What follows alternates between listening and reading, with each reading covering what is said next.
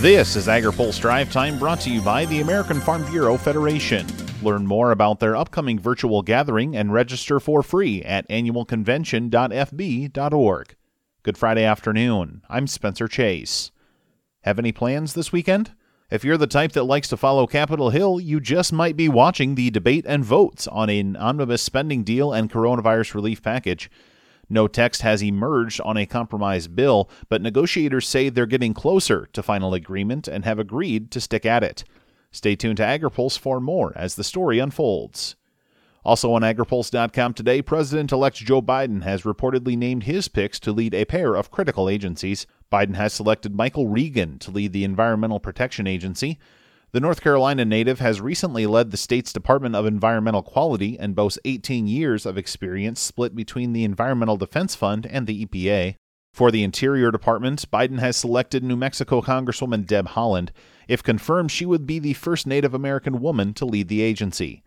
Steve Davies has more on the expected nominations in his story on agripulse.com. One appointment Biden has already announced drew praise from a former holder of the job today.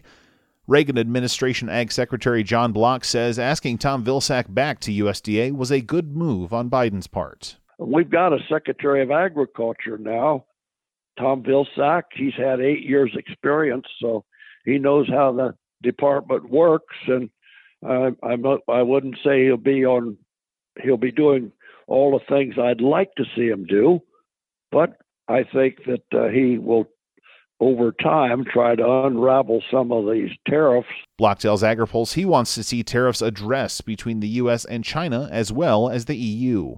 In other news, the Organic Trade Association says a recent court victory is giving some hope to one of their long-running priorities. OTA CEO Laura Batcha says a court stay was recently granted that will allow the incoming Biden administration to respond to its case challenging the Trump administration's removal of the organic animal welfare rules. Ended up having a timeline that straddled the inauguration. So we had the current administration responding to our motion for summary judgment, and then the incoming administration replying to our response to that. So the back and forth straddled the inauguration. We went back to the court 2 weeks ago and asked for a stay until March 1st in order to have the incoming administration be in the driver's seat on the full response to the litigation, since it was their policy originally that issued the rule. She says the stay was granted until March 1st. OTA hopes to see the Biden administration reinstate the rules released late in the Obama administration. Finally today, the dairy industry says the COVID-19 pandemic led to some interesting consumer behaviors. AgriPulse's Ben Nulley has more. Since the COVID-19 pandemic began in March, more people are staying home, and a consumer insights expert says that helped 2020 dairy prices. Megan Sheets is manager of consumer insights at the Midwest Dairy Association.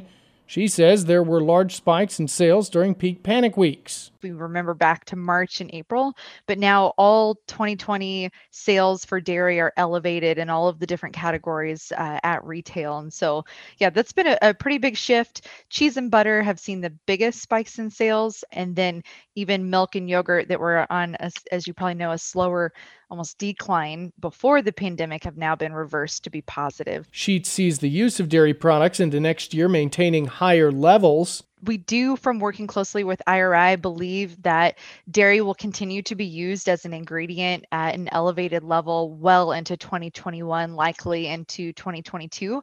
So while categories like cheese and butter may continue to remain even higher increases since they were already increasing before the pandemic, I think that's pretty safe to say. She says she's also seeing those same positive indicators for milk and yogurt. For AgriPulse, I'm Ben Nulley. Now, here's a word from our sponsor. Today's Drive Time is brought to you by the American Farm Bureau Federation.